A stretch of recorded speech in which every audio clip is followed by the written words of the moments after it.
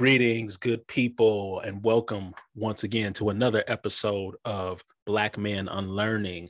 I am your co-host, Kyle Brooks. And I'm your co-host, Edwin Lee.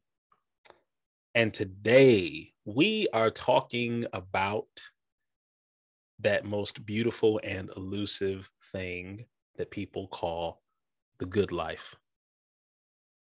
Cue Kanye and T-Pain. Oh, I should say the old Kanye.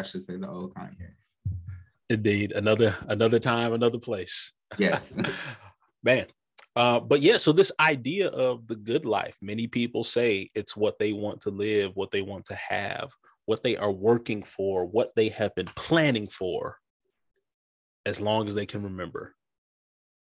But precious few people seem to have a clear idea of what the good life, or even a good life, really means or what it looks like. And today we're going to dig into some of those thoughts and questions about what is the good life? Are we living it? If not, how do we? And what stands in our way of pursuing that beautiful thing?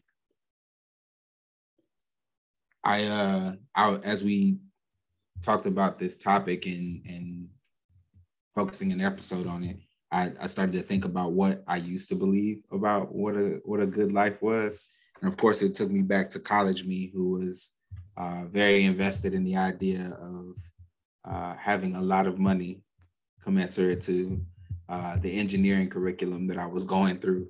But it wasn't only that, it was having the things I wanted, right? So being able to get a nice place, being able to have a nice car, being able to be in a relationship with the woman that I wanted at the time, right? So all of those things to me constituted what a good life was. I don't think everything that I considered was as vapid as that, though. Like there was a clear understanding of the value of being close with very close friends and the our proximity during that time and how easy it was to end up kicking it for way too long and being together. So even now, it strikes me that it's so important to have community. Like a good life really is one that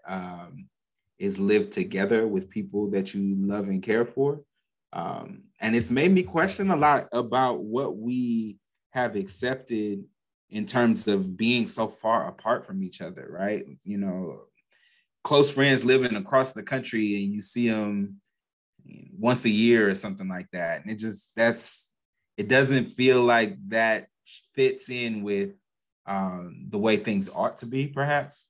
So I think in growing in my understanding of what is possible and what can be good, I'm definitely thoughtful about what it means to be sharing joy with my people.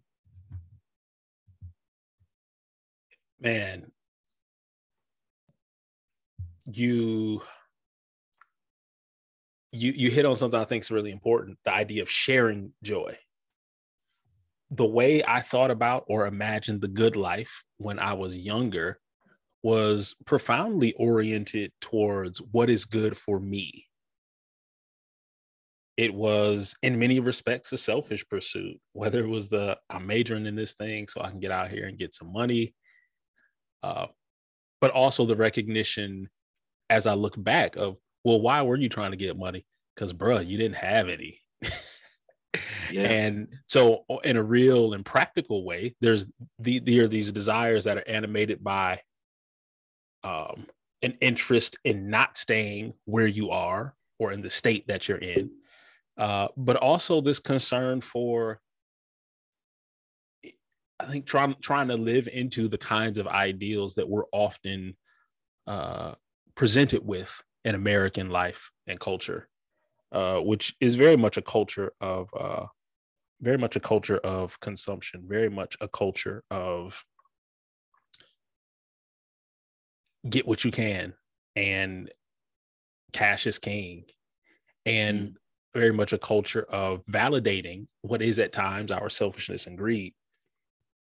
I think back sometimes to how some of my most joyful moments in life, in the good old days, which, as they say, if there were some way to recognize that you're in the good old days while you're in them.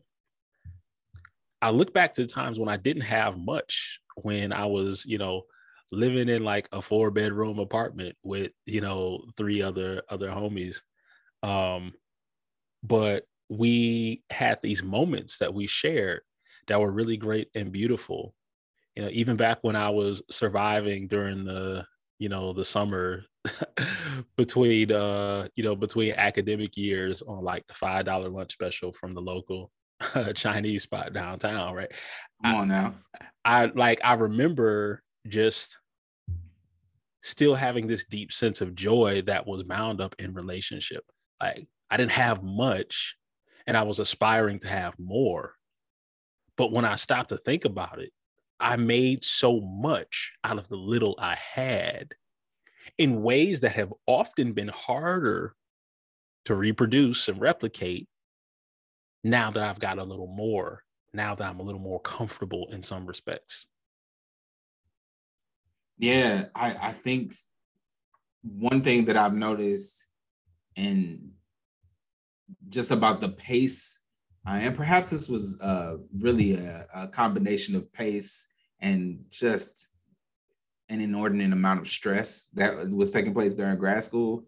But grad school, I was pretty broke. Like, it was pretty bad during that time. But I do remember just the close community during that time, and what it would look like when we put all of our little bit together, and how great all of our little bit would make a party or a get together or a kickback, or, you know what I'm saying? Like, all of those things would, I don't want to name the cheap liquor that used to be on the the Paul Masson that used to be on the table. Look, we make it work. We make it work. It wasn't great, but we make it work. But when everybody brought their little bit, and you're just able to share that joy, and that value of being together, right? And man, the thought that so much of the trajectory that we're taught our lives are supposed to take on moves us away from that, and the freedom to be in those situations. You talk about living with your with 3 of your homies, right? So, like, as I even think about that, and I don't think it's necessarily sustainable, because there's a time and a place in life for that, right? Indeed. But that level of closeness is not something that I think should only be in that time, right? Like, I still desire that kind of closeness with my good friends, and so I'm really thoughtful about these norms that we're taught, this kind of common knowledge, even the idea that I know I was taught that you go off to college, you move away, right? From your family to pursue opportunities. And for quite a few years, I've thought about the operative function of doing that is really moving you away from your center, your culture, your place where love is, right? And it robs the community that you developed in of your expertise, your talent, your thought, your passion, because you're just going off somewhere else and taking it somewhere else, right? And so just all of that in the context of just thinking about what truly is the good life? What are the markers of a life well lived? What types of things should we question about what we've accepted in terms of what we should be pursuing. Mm-hmm. This idea that we have to leave in order to pursue the good life is, I believe, one of the critical deceptions we fall into. Because while I can understand this notion of, okay, go to college and explore and find your path and go and do new and exciting things, I think there's certainly a place for adventure and a place for exploration, a place for discovery. I also believe that wherever we are, there we are, which means where you are, if you aren't able to cultivate a measure of joy and connection and community, then it doesn't matter how far you keep chasing or searching. Now, I will say every new situation presents us with a variety of challenges. There's a learning curve. It's not to say that the good life is a thing that is always easy to achieve, particularly in light of the various challenges that arise for us in this life. But what I am reminded of is that I've had this acute awareness that I know I can handle whatever changes come in life if I'm moving from place to place, and for me at least, choosing a career in academia has meant moving to various places, has meant being flexible about where I land and having the wherewithal to get my bearings when I land. But what comes to mind for me is that when you land, okay, you can't just go into isolation. You can't just go into your bubble. You actually, I believe, can't really pursue what we would call the good life unless there's some vulnerability involved, unless you leave yourself open to the fact that the good life is a life lived in community, in connection, and operating together. And community has made all the difference. I mean, I think about when I first landed in Ohio. I didn't really know anybody. I knew I knew my sort of direct supervisor here for my job. But I didn't, and I knew one other person who I was working with, who I'd known from our sort of, academic grad school years, but I didn't know folks. We didn't know each other. In fact, some of the folks with whom I have spent some of the most significant time over these past, several, almost 4 years that I've been in Ohio. I'm like, wow, I didn't know those people when I got here. And I didn't, leave behind all my other friends, all my other people. But it was like, when I got here, I was able to build a community that has directly informed what good life looks like for me. Yeah.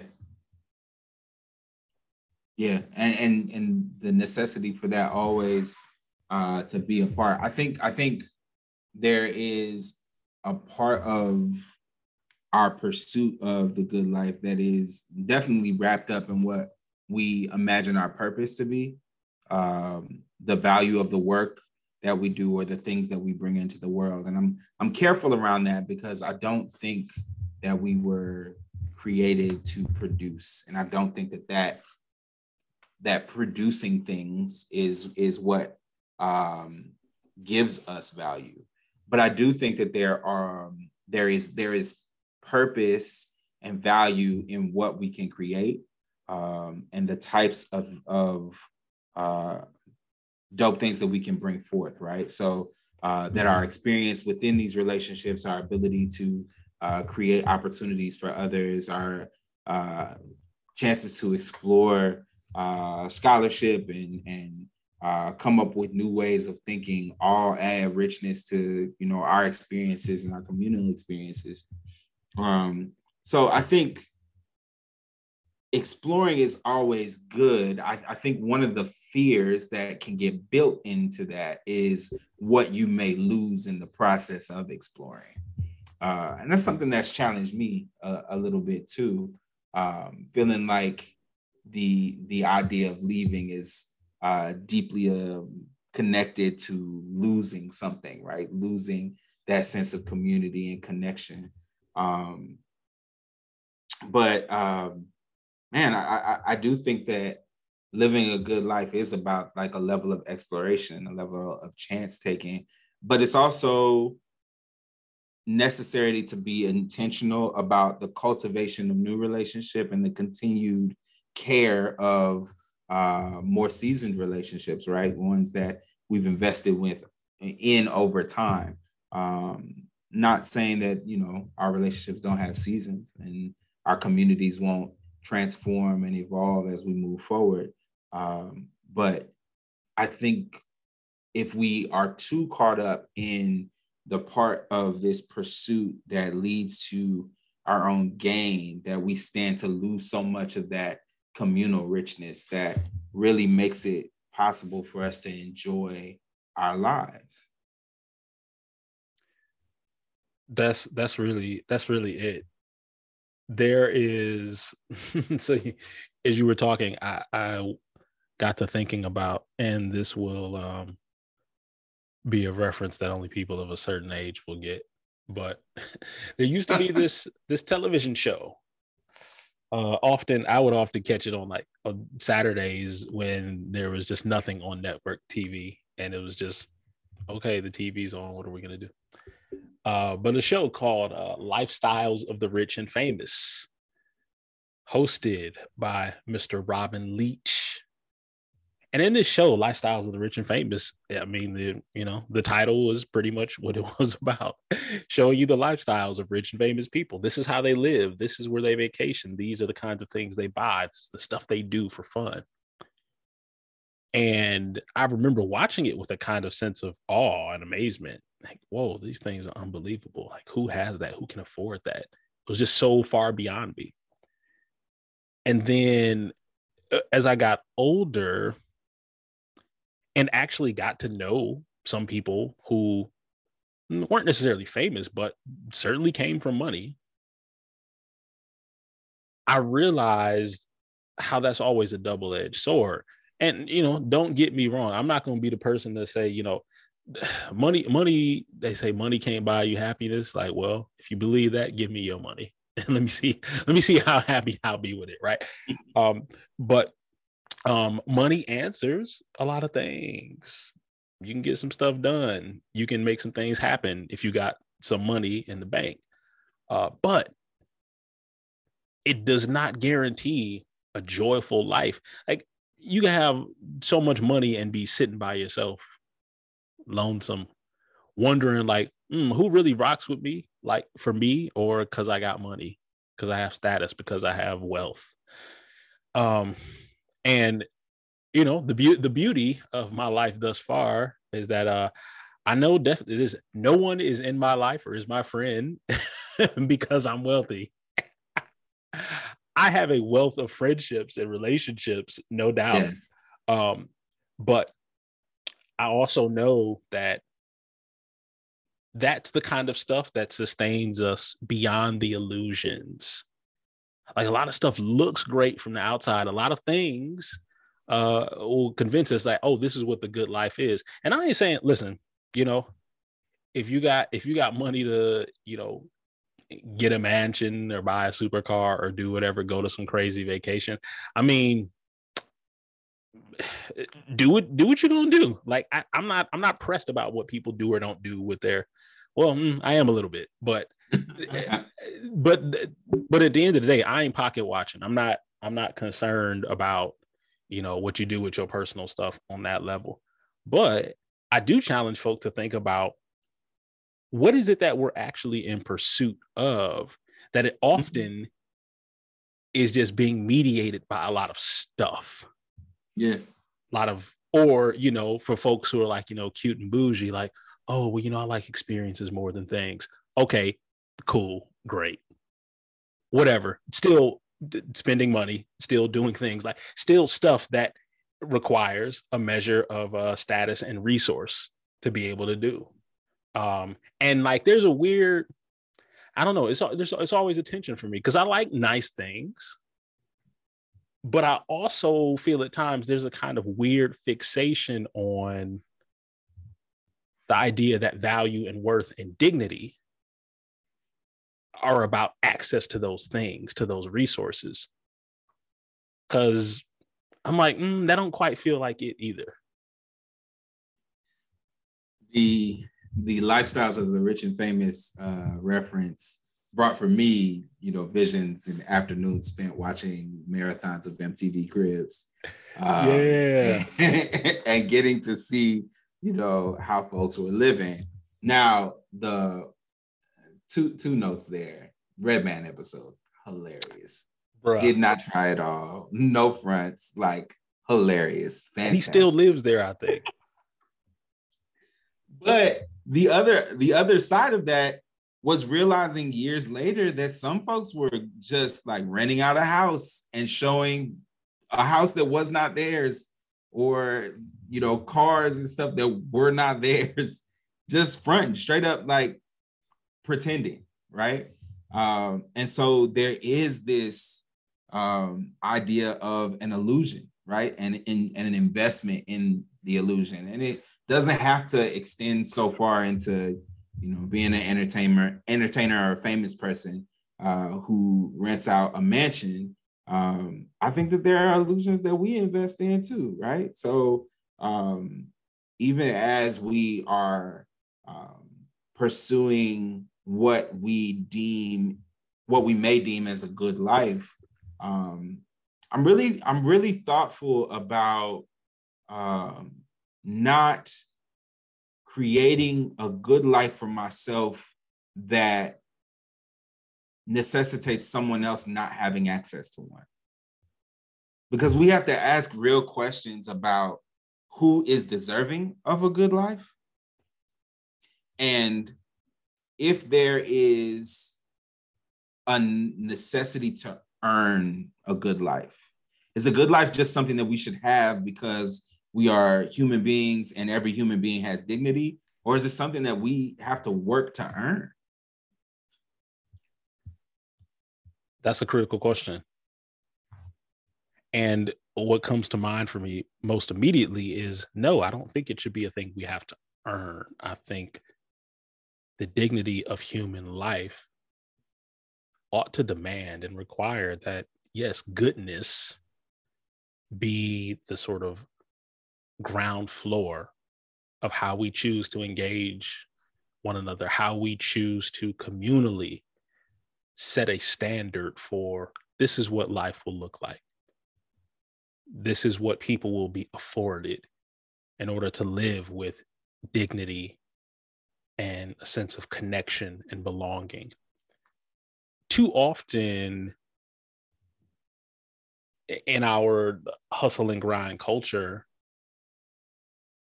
we are given this idea that the good life is a thing to be worked for, a thing to be chased, a thing for which we are in competition with others. And that it's a zero-sum game, that if I'm winning, someone else is losing. And the honest truth is, I think many folks are okay with that as long as they're winning. Because if I'm winning, I don't have to worry about who lost.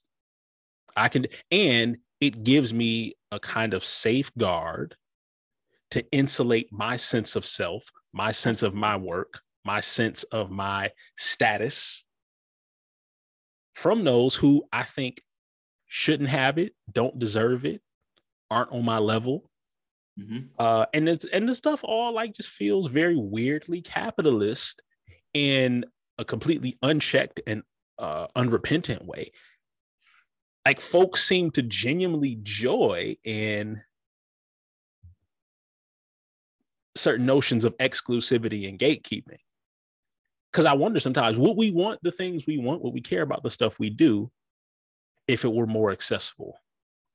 Or is part of what makes a certain notion of the good life desirable the fact that it's exclusive, that everyone can't have it, that someone has to go without. And that if we flaunt it and we got it, you know, it ain't bragging, we just backing it up. Yeah.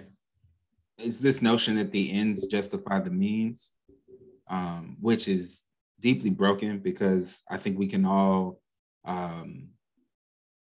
think of examples of where that mindset fails.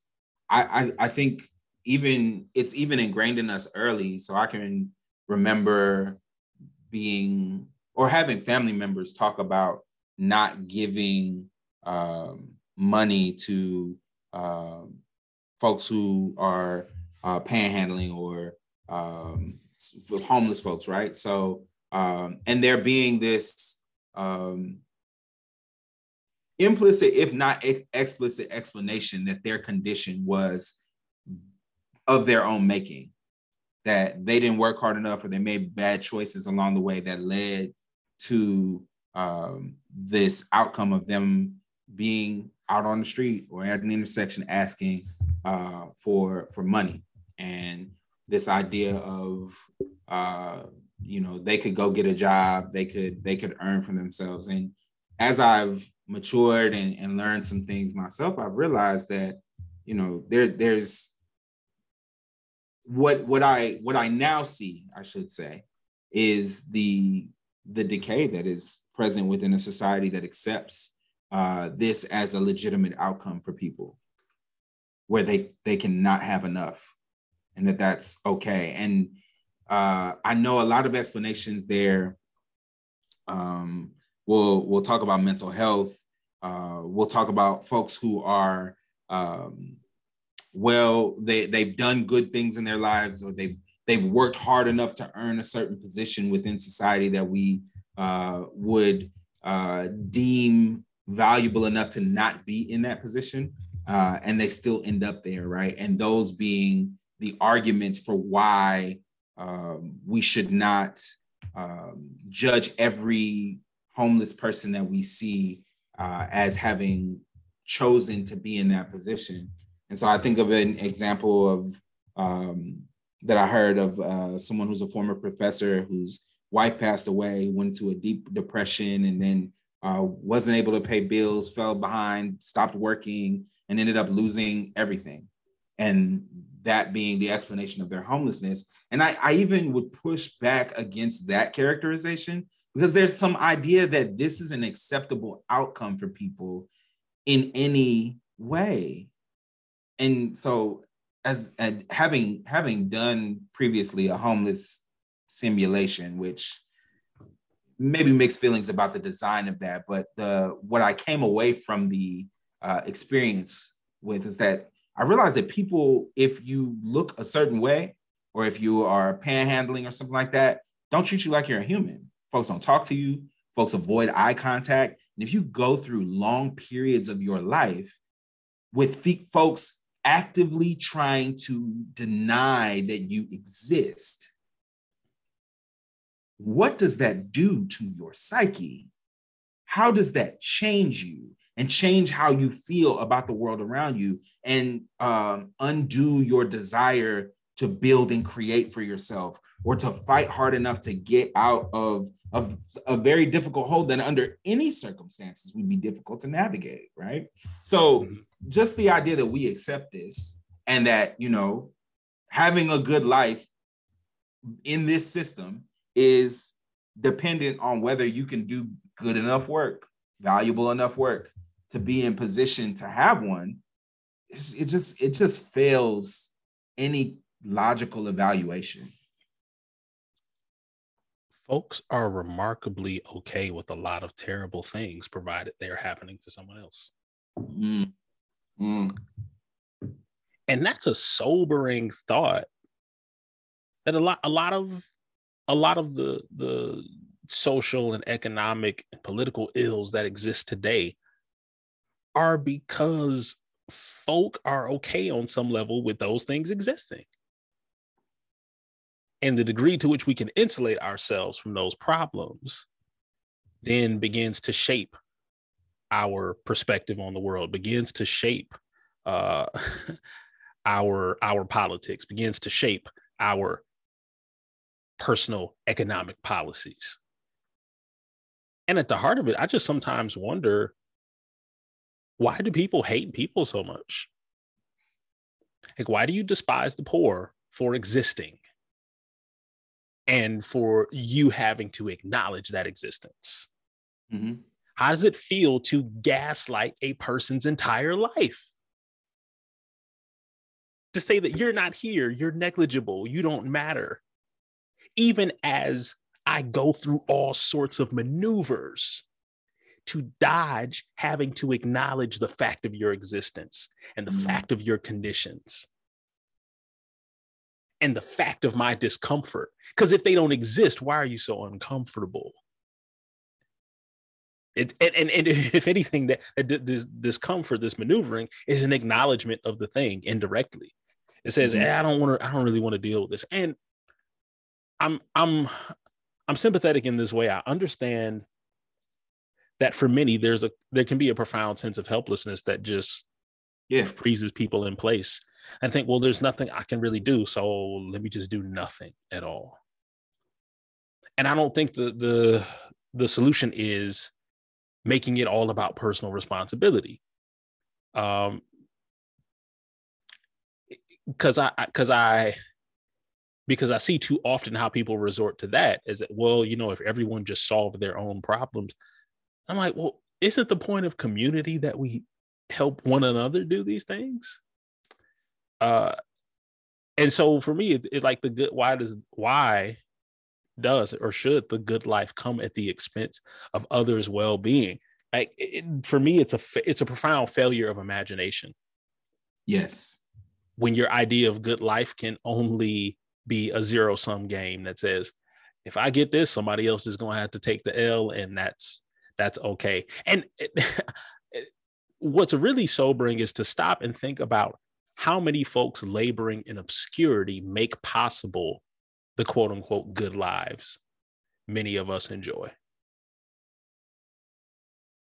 Because there's this thing going around social media, and I didn't go through the whole Twitter thread or what have you, but it was a sign at, I guess it was a Panda Express, that was saying like a general manager made $69,000 a year. And then a professor retweeted it and was saying that their salary was less than that. And we get into these discussions about which work is more valuable than fast food work. But,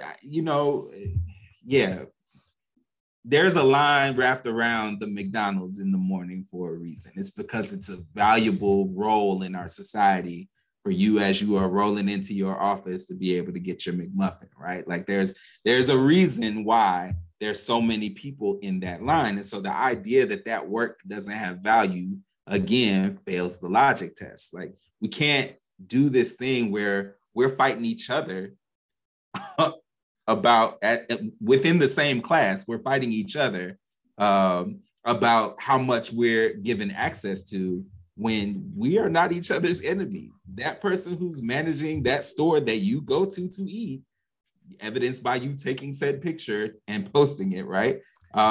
Is making it possible for you to be able to have access to it.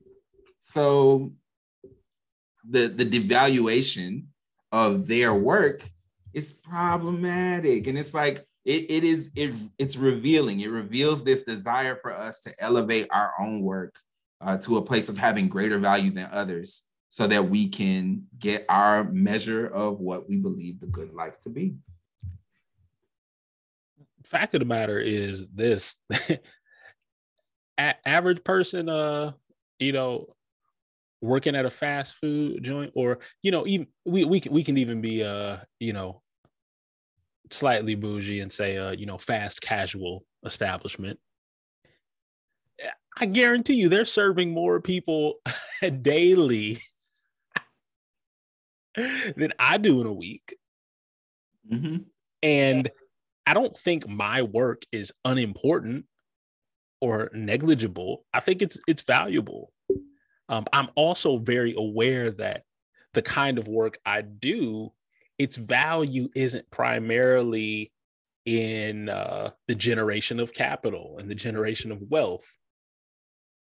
And as such, a person who is managing the means of wealth production, the means of labor, well, not labor organizing, but organization of people's labor in a given space.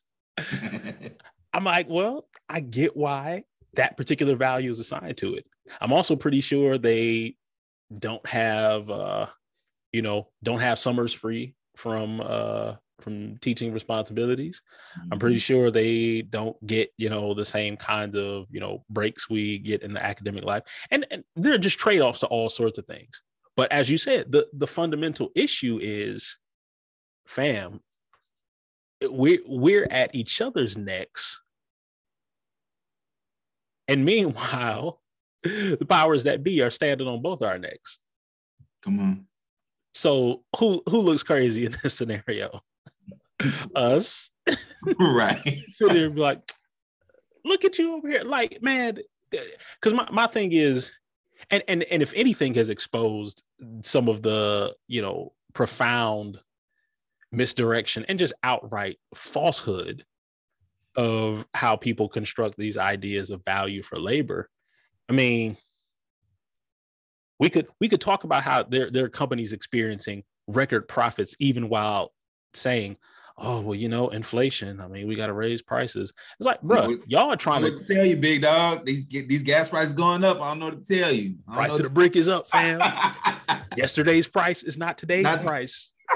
I'm like, yes, but why are yesterday's wages still today's wages? Why are 20 years ago's wages still today's wages? I'm like, why are yesterday's profits so small in comparison to today's profits? What's happening there? Right. Something feels inconsistent.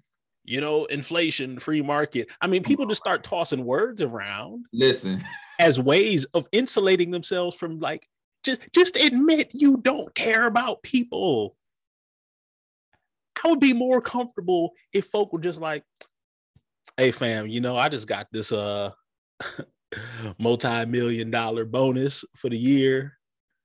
And yeah, I'm chilling on the Riviera, big dog. Like, I'd rather people just, man, this is going to sound ridiculous because, I mean, I don't know when there were really any good old days for Black folk in these United States. But I sometimes think about, like, man, what about the good old days where people were unapologetically terrible? Like, I like honest terribleness. I don't like propaganda is terrible. Right. It's just like I don't like nice racists. Nice racists annoy me because I'm like, you exerting so much energy to pretend you're not the thing you are. You realize I can see you, right? Right. You're as my grandmother would say, your slip is showing.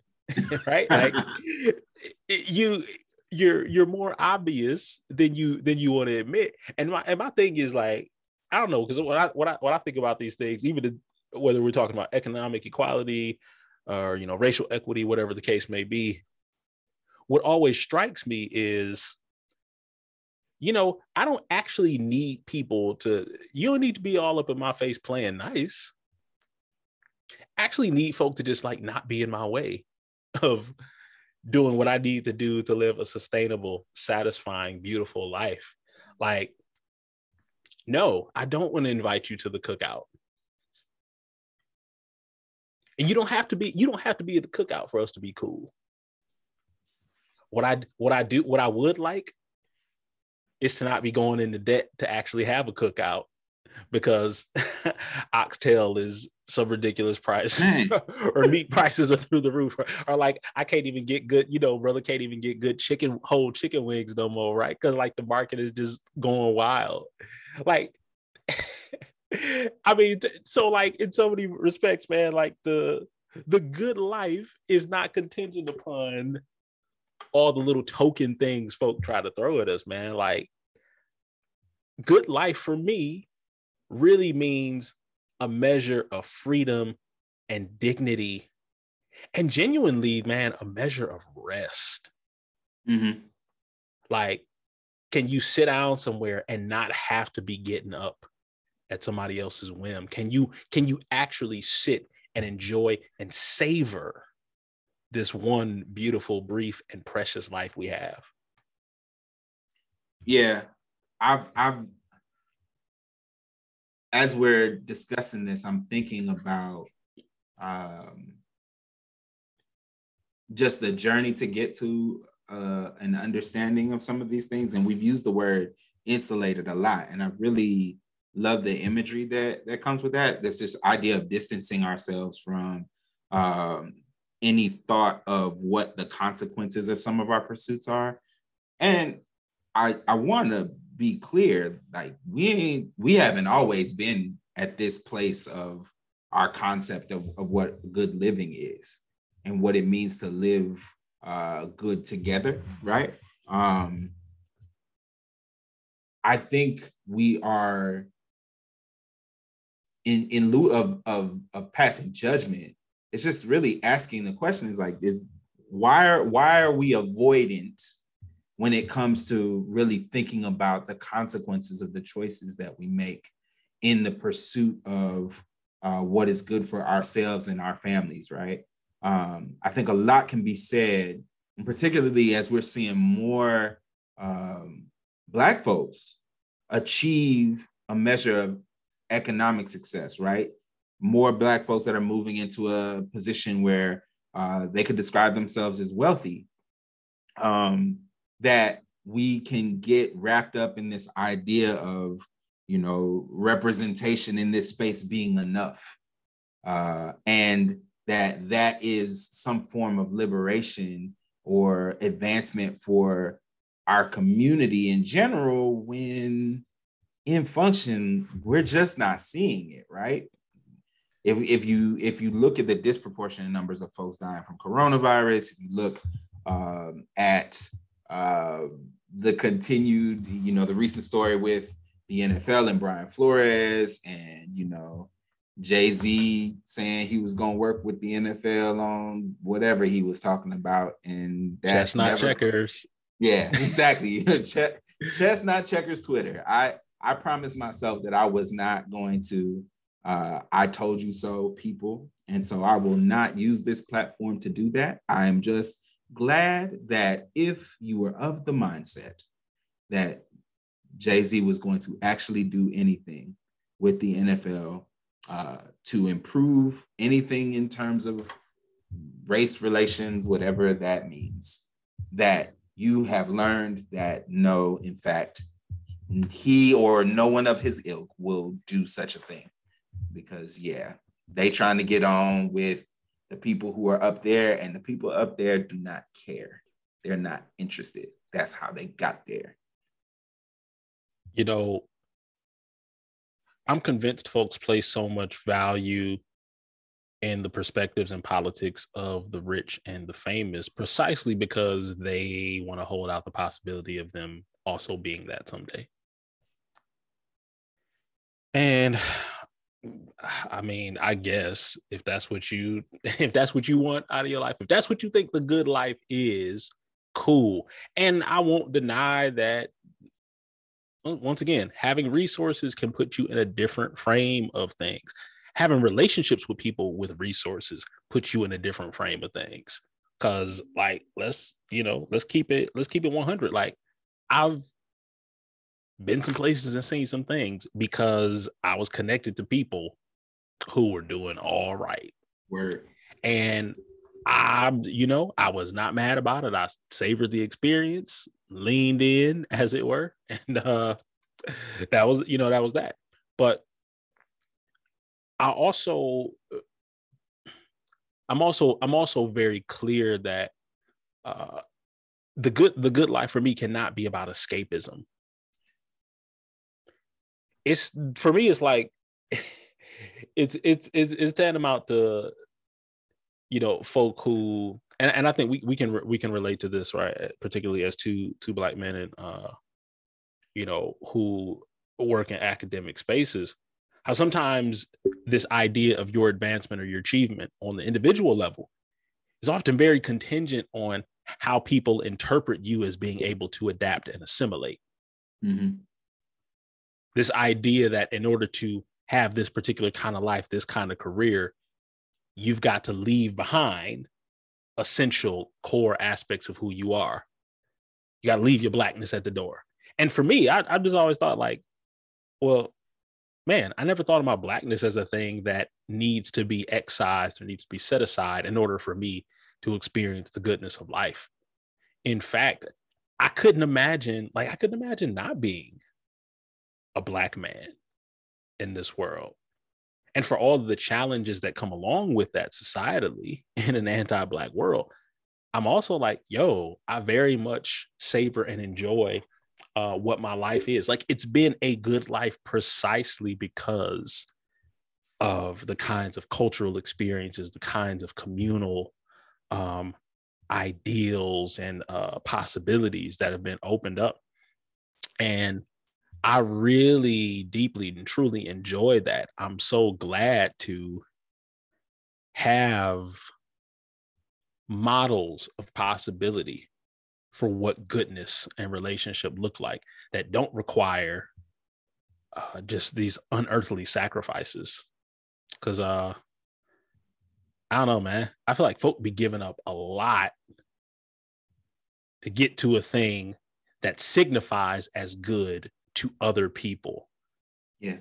And to me, that's hustling backwards. Let me break my neck, break my back, so I can stunt on other folk who honestly ain't that pressed about what I am or am not doing. That ain't it, boss. Yeah.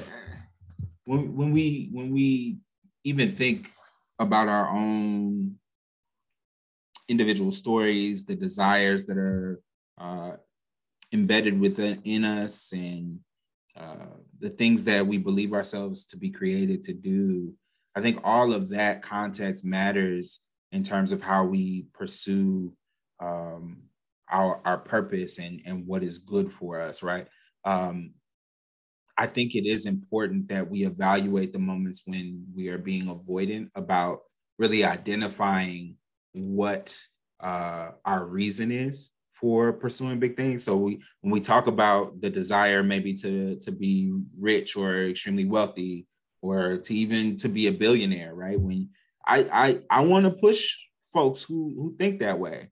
What is it about that you actually desire? What fulfillment of purpose is being addressed by that pursuit, right? What thing that, you know, if you believe your existence to be purposeful and to be by design, right? What is being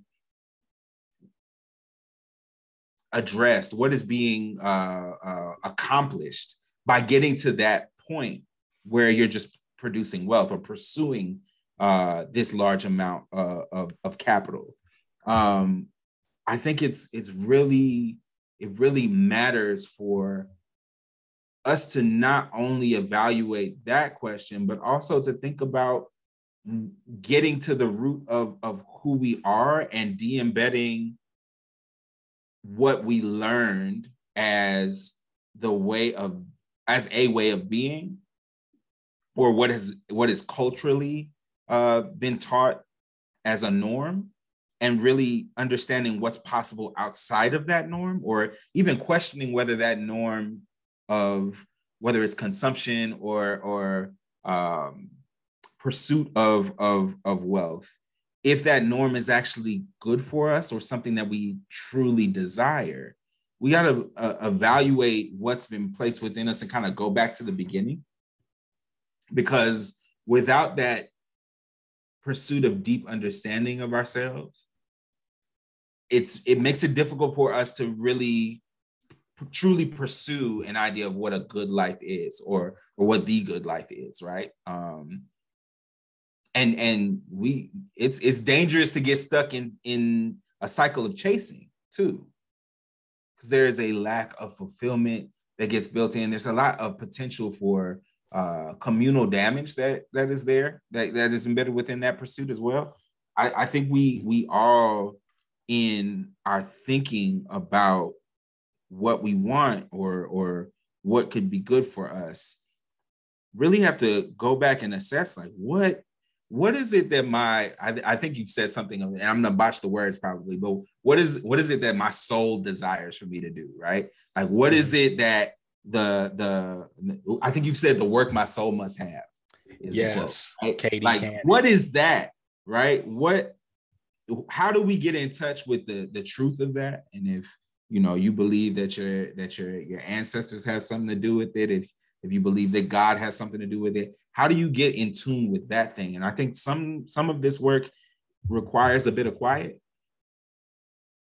some self-evaluation, some getting back to yourself, to really determine what is like a good use of your energy, what is a good pursuit, and not being afraid to tear up your scratch pad page, right? And start anew, and to erase something and maybe take a different path.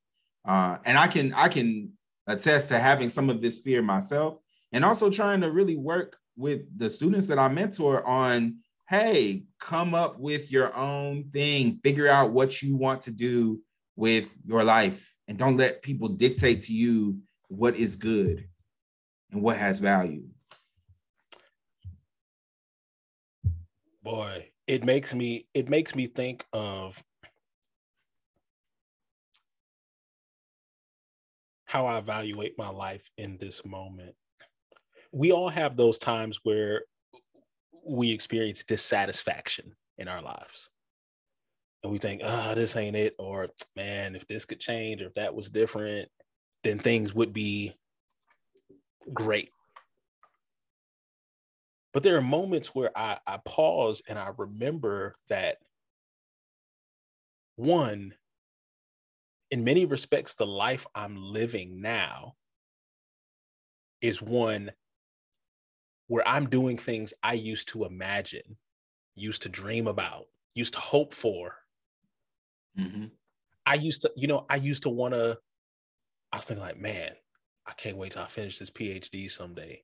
Man, I can't wait till I'm a professor somewhere. Man, I can't wait till I got a tenure track job. And it was like, bruh, you actually did the things you imagined. But I will also say this: the life I'm living now is not only full of goodness, it's also a life that in many respects was not the plan I imagined from jump. And I think about how, for all of the detours, all the transitions and transformations, the redirections, I like where I've ended up. Like, there's something beautiful and good and joyful and satisfying about being where I am. And it's the recognition for me that the good life is a practice, not a destination.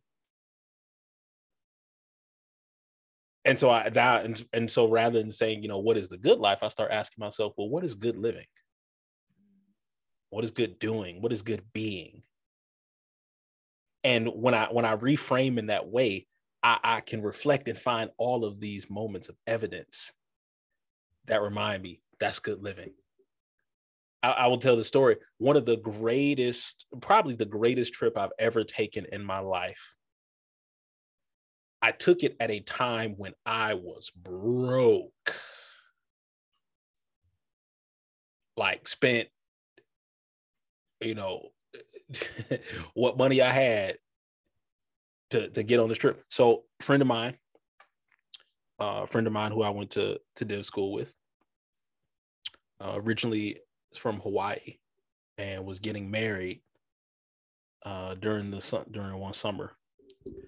So this was after, my first year of school. I had left my job, my previous job, to go back to school because I felt like this is where I need to be. This is what I need to do. And now, well over a decade later, I'm recognizing, you didn't see it all then, but like that was part of opening up the way towards this good life. So I'm back in school, working a little part-time situation. I got a little summer fellowship I'm doing. So I got a little money, but like not that much money. And my buddy's like, hey, so, you know, my wedding is coming up in the summer. He tells me it's at least like 6 months, probably more before then. It's like, wedding's coming up. It's going to be in Hawaii. We know that's a long way, but our sort of thought was, well, to all of our friends, hey, if you can pay your way here, you are invited. Like, come on, let's just make it a thing. And so I said to myself, when am I going to have the chance to go to Hawaii with not only really cool people I know, but also meeting a lot of other really dope people at the same time? So I said, man, I don't know what, I'm going to figure this out somehow. And so, so we put together like just a whole like email chain of, hey, so you all are my friends who have said like, you're trying to go, like, we're going to organize this, figure this out, make something happen. So a bunch of us ended up getting together and like renting some cars, renting this really dope house by the ocean. And, you know, I scraped together the money to get my plane ticket. And we like spent like a good week plus in Hawaii. The wedding was like right in the middle of the week. So it was like great timing. So we had time before and time after. And man, we explored, we ate, we kicked it by the fire. I, you know, woke up crazy early because of jet lag and like sat in the backyard of this amazing house where the grass was like a golf green. And I sat and watched the sunrise. And I just thought, yo, nothing's better. What is better than this? And like, I was broke. And I'd spent the money I had to like get there, and like, you know, I'm not that broke no more, thankfully. But I realized like, man, you know, at the moment where your resources were like most depleted, you were actually able to access this experience with amazing and dope people that honestly is like one of the most memorable trips I've ever gone on, man. Like, and we did it all, man. I was out here sea kayaking. I was out here hiking through rainforests. I was out here, you know, snorkeling with sea turtles. Like, it was wild. And I was just like, bruh, that's when you had a little, your relationship to someone made possible an experience that like I can afford to go on vacation now, thankfully. But it wouldn't be the same. Like, I could go by myself, but like, fam, there's nothing like being in that house with those folks. There's nothing like us all barbecuing together, us sitting around the table debating and talking about like our life stories. And like, there's a richness to it that like the beauty of that could have happened anywhere. Although I'm very glad it happened in Hawaii. But all that to say, like, the good life really is in relationship, man. And good living is in relationship. Completely agree. Funny enough, one of the things that I think about when having experiences like the one that you just described is, again, an old Kanye line. Man, why can't life always be this easy, right? I think I've said that to you. Yeah, gone somewhere. But man, it draws attention to the idea that maybe we're not getting this right in associating everything that we do with having to work toward getting to the moments where we get to really sit back and enjoy our life and living it. And so it matters for us to reevaluate, to take a moment and to ask, is this really the way it ought to be? Yeah, this can't be life. It's got to be more. Gotta be. All right, man. Well, that concludes another episode of Black Men Unlearning. Thank you all for listening, and we will catch you next time. Take it easy, y'all. All right, peace.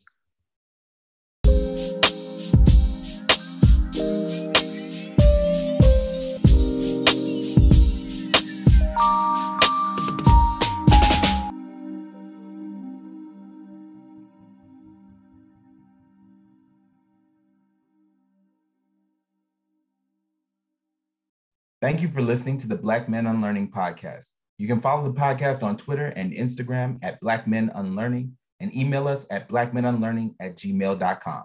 Don't forget to subscribe to our feed wherever you listen to podcasts.